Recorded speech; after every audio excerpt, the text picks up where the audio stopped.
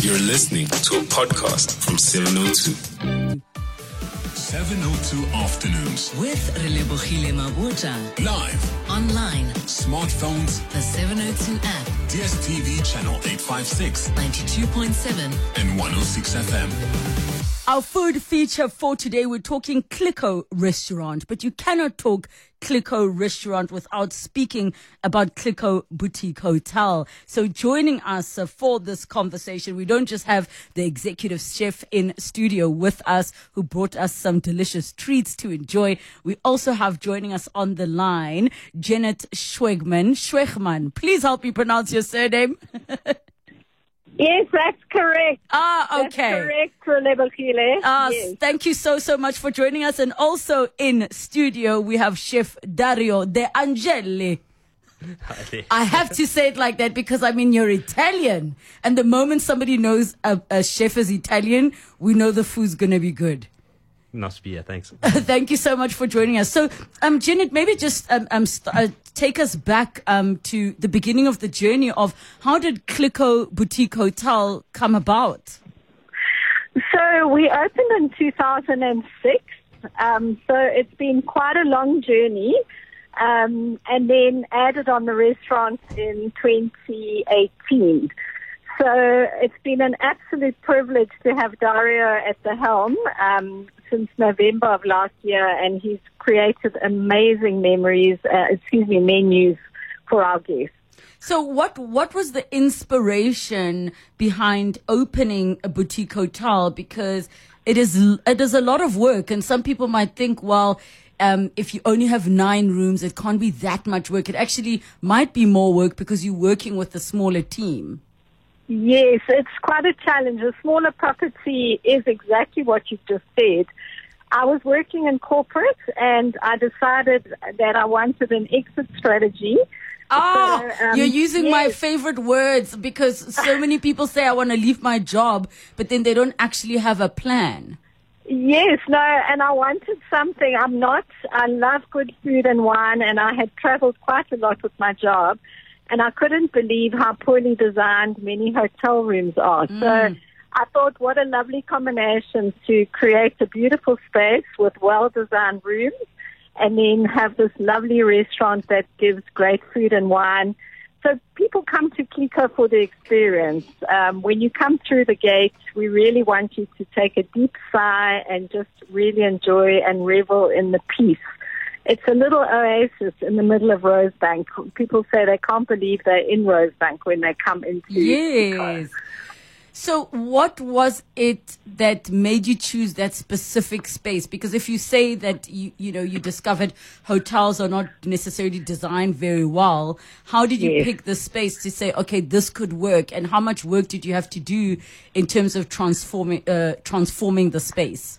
Yes.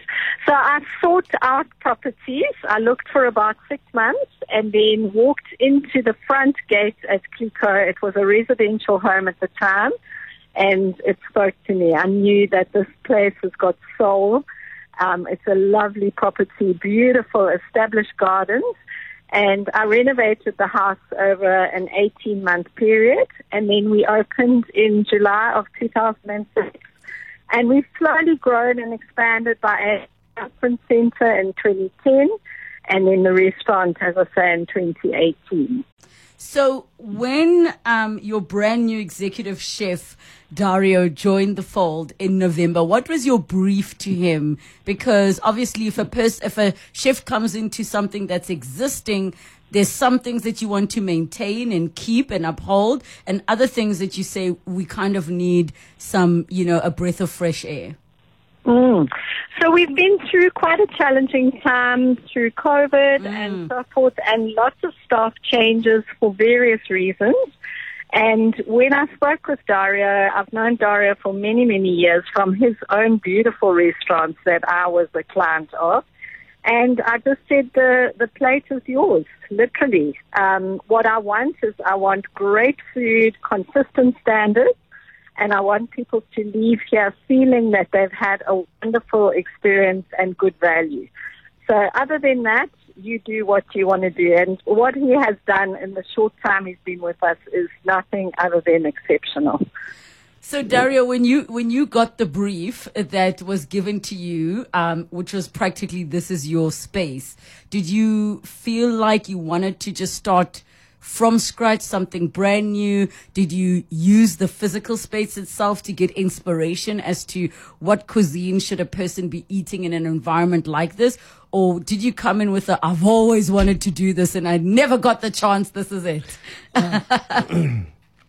When I got there, the property really spoke to me. It was really, really lovely. It was really nice, and I saw so much potential in the property for being able to do a whole lot of different things inside there. So I didn't want to, I wanted to make it an evolving project. I didn't want it to just be something that I came in, changed some menus, and then it just carried on like that. So I wanted to keep evolving and keep changing, keep utilizing the different spaces and that for different eating activations and that sort of stuff. So really when I started out there, all I wanted to do was just create some kind of consistency and just start somewhere, have a little foundation to start on and then build on it like that, So when you say keep evolving, what do you mean? Do you mean like seasonally, if I don't even know if that's a word, as in like with every season you're going to kind of feel, okay, I'm inspired by the figs now because they're in season and you're doing that? Or by keep evolving, is it that you're just keeping it fluid depending on what you inspired by at that time, and that maybe you might just add something new to the menu or have a different special that's not even on the menu?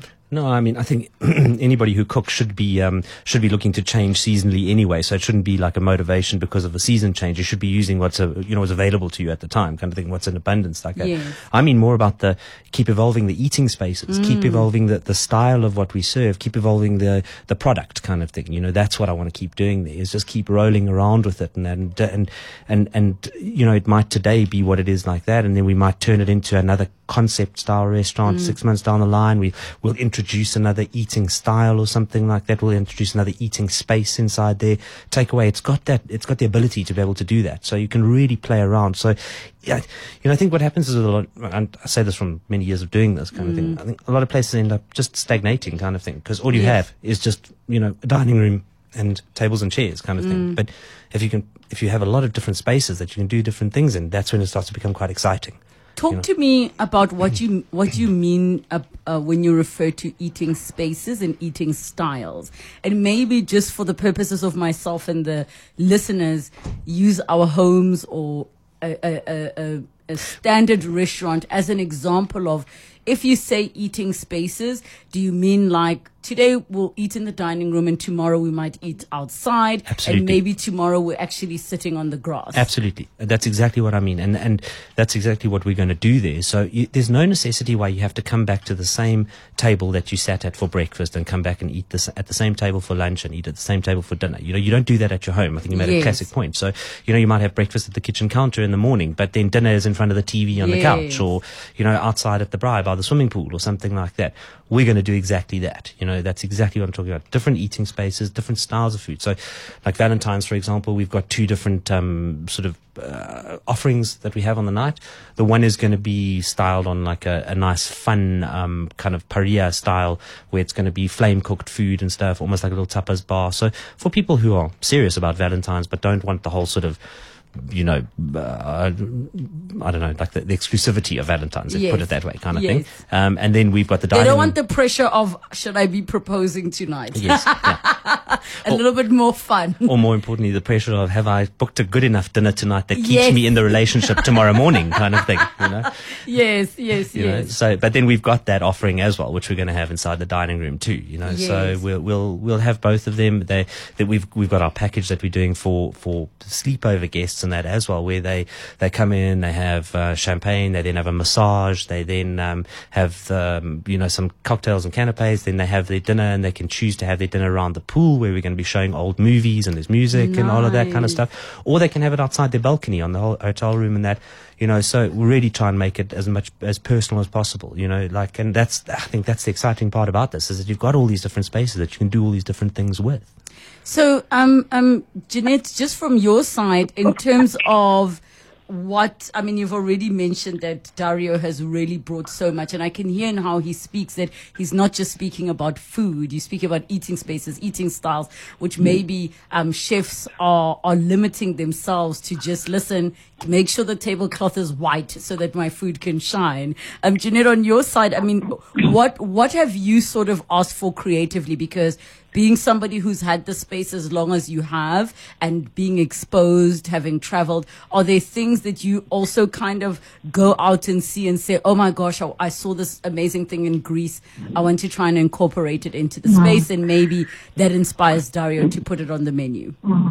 Well, Lebokile, my main thing was Dario's extent of his experience. I'm not a hotelier and I'm not a restaurateur. Yes. So my gift that I have been received through Dario is that he comes with the experience and the most incredible creative mind. So I've eaten at Kliko several times, obviously, over the years, and even more so since Dario started. And I'm just tremendously proud with what's been put out. So no, I don't interfere at all. It literally is his space to do with what he wants. And as long as the guests are happy and getting value for money, that's really, then I'm a happy person. How do you actually manage the balance between creativity and business? Because some creative ideas are phenomenal, but like the Titanic was very expensive to shoot. And other times you have to actually be creative with what is already existing and what you have. And you've spoken, of course, about the fact that so many businesses went through a tough time during all the COVID restrictions. How did you find that balance, and then how did you keep the business alive? So if I just talk a little bit through COVID, I have been putting my money aside for my son's education, and I cashed that in to make sure that the staff were paid. So your poor son is stopped going to school because of your son missed out on high school because it just means that mom's got to work a little bit harder to make sure that everything is covered. But my main priority, we've got the most incredible staff at Kliko, and I was really in a bind as to what to do, but I didn't retrench anybody, and I made sure that everybody was paid, and I was very blessed to get the TERS fund as well, so that helped a lot. Yes. And then, in terms of your question on the creativity and the balance, I think somebody who's as experienced as what Dario is, he's got it right in terms of making sure that there's exceptional cost control and that the standards are there and consistent. And then it's balancing that business discipline with the creative ideas. He has a gift in knowing what it is that people are going to love. Yes. So I think that question is possibly a good one for him to ask. I'm actually coming straight to him. How do you find the balance? Because sometimes our favorite ingredients are not necessarily in season, or maybe there's a shortage, or suddenly there's a war in Russia, Ukraine, and those things that you want are not there. How do you find that balance of withholding certain creative desires just to make sure that things fit within the budget? Well, I mean, I come from a business background. I've owned my own businesses and that. So that's, that's where, that's the first thought that I have. Is it economically feasible to be doing something like this? I mean, it doesn't make sense for me to have a wish list menu of lobster and caviar and foie gras and all of that kind of stuff, because nobody can afford to eat that. And I certainly can't afford to stock that. So, I try and, you got to have a little bit of excitement and stuff, but I think you got to be very practical when you do these kind of things, So I look at it, have one or two lobster tails or something like that on your menu, or lobster tail type dishes, but you can't have it all. You can have something on the next menu like that, So when we're thinking creatively, that's kind of how I think, kind of thing. Have a few teasers on the menu, and hopefully the next one, we'll be able to have some more teasers on it, kind of thing, and that's how you do it. You just can't have everything all the time. Yes, definitely. And then maybe share with all of the listeners, and I'll share some of the things I got to enjoy. Such a delicious piece of duck. I'm such a big duck fan, and I've never tasted it prepared in those type of flavors. You also had a seafood dish, which I'm going to ask you to explain to all the listeners because I didn't get an opportunity to taste that. You brought some yummy treats in the form of what I just saw as like deconstructed pavlova, and it just was so yum. The producer basically ate all of it by himself and excluded us and he's still like, bring more. And then those yummy chocolate truffles. Tell us a little bit about the menu that you presented today. So, I mean, the duck side of things, the duck has been one of my favorite things to cook all the time. I absolutely love cooking duck. I really do. I don't know why. I find it such a versatile meat. I really do. So that was a salt cured duck breast, which was pan seared, and it was done in a sort of gochujang style, fiery chili sauce, sort of Korean sauce with, some sunflower shoots. And you had a springbok, which was glazed in, hoisin and seared. Yes. Had a little hibiscus gel on top of that and cumin and coriander seeds to go with it. And then your dessert was exactly that, a deconstructed strawberry pavlova kind of thing, or berry pavlova. Yes. We made it little Italian meringues, which we flamed to give them a little toasted marshmallow kind of flavor to them. They had homemade berry pastels with them, and then the fresh berries as well as a little bit of coconut that went with it, I think, as well. I was on that, possibly. I can't remember, but yeah. So yum. And then some chocolate. Yeah, chocolate's always a winner, so yeah. What was that chocolate thing I said to you was just like, wow. So like it's a sort of chocolate fudge cake kind of thing, but it's just done with chocolate and butter and more chocolate and more butter inside it kind of thing. So is it more dark chocolate? Yeah, all dark chocolate. Okay, yeah. all dark chocolate. And it was really, really like Rich. absolutely. Listen, don't eat the whole day if you're going to be going to this Valentine's special, which, as you've already explained, I mean, parts of it is what you describe as the fire pit of love, which is the more relaxed night where. Forgive me for the names I put on those I was menus. about to say, Okay, are those your names that you put there? But it so goes with the theme because you've got your open fire tapas and starters, and then the cocktails that go with it, your fire cooked main, so that makes complete sense. And then, of course, your desserts. And then for those that want to sit down and be a little bit more serious, the 6 stages of love. I know. I absolutely love it. The first one being the invitation. Well, there were 10 stages to love, but I didn't think I could put in the last 4 because they include breakup and stuff as well. So I didn't think that was very good for Valentine's. So I just went with the first 6. Listen, Jeanette, I think you would agree with me that he should have included the other 4 stages, because the breakup feels like maybe the dish is some sugar glass dessert that you have to like smash, shaped like a heart, but inside there's a prize, and that's the makeup. So I'm all for the 10 stages of love. Jeanette, why should the listeners come through and spend the night when they come there? Well, I think you've heard it all on the radio from the descriptions that have been given. It's just going to be the most magical experience. There's different places to eat. There's around the pool. There's in the restaurant. There's down the bottom near our function room, which is a beautiful area with trees. And the food will be outstanding. So what better place than to come into Kiko, which, by the way, is named after my favorite bubbles, Verb Kiko. Oh! It's different. In case we got famous in France, try to sue us or something. So. Nothing like getting your name on the map by somebody trying to sue you. Yeah, so I think there's lots of reasons to come to Kiko. And if not for Valentine's, then for a Sunday lunch or Thursday night dinner, date night. Yeah. Listen, lots of reasons to join us. You guys can head over to Kliko Boutique Hotel on Instagram. Their website is kliko.co.za. You'll see all of the links about the hotel. They've got function and event space as well. And of course, you can book for Valentine's Day. And if you're curious about the stages of love, because I was just so excited about the 10 stages. So the first is the initiation. Let's meet for a drink. Experimentation. Intensification, integration, bonding, and then romantic love, the everlasting kind. So, we need to find ourselves there. Some people also need to find a person before they book. Or can we find a person there?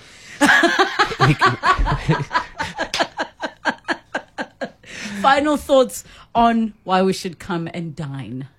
Well, I mean, I'm really enjoying the spaces that we have there, kind of thing. So I'm really trying to make them all different and just, it's a magic space. It really is. I just have to say, it is so quiet, so tranquil, so peaceful. It just like, it's exactly the kind of place where you want to go and sit and have long, lengthy lunches. So that's all I can say. That is the Clicquot restaurant. Thank you so much, Chef Dario, as well as Janet.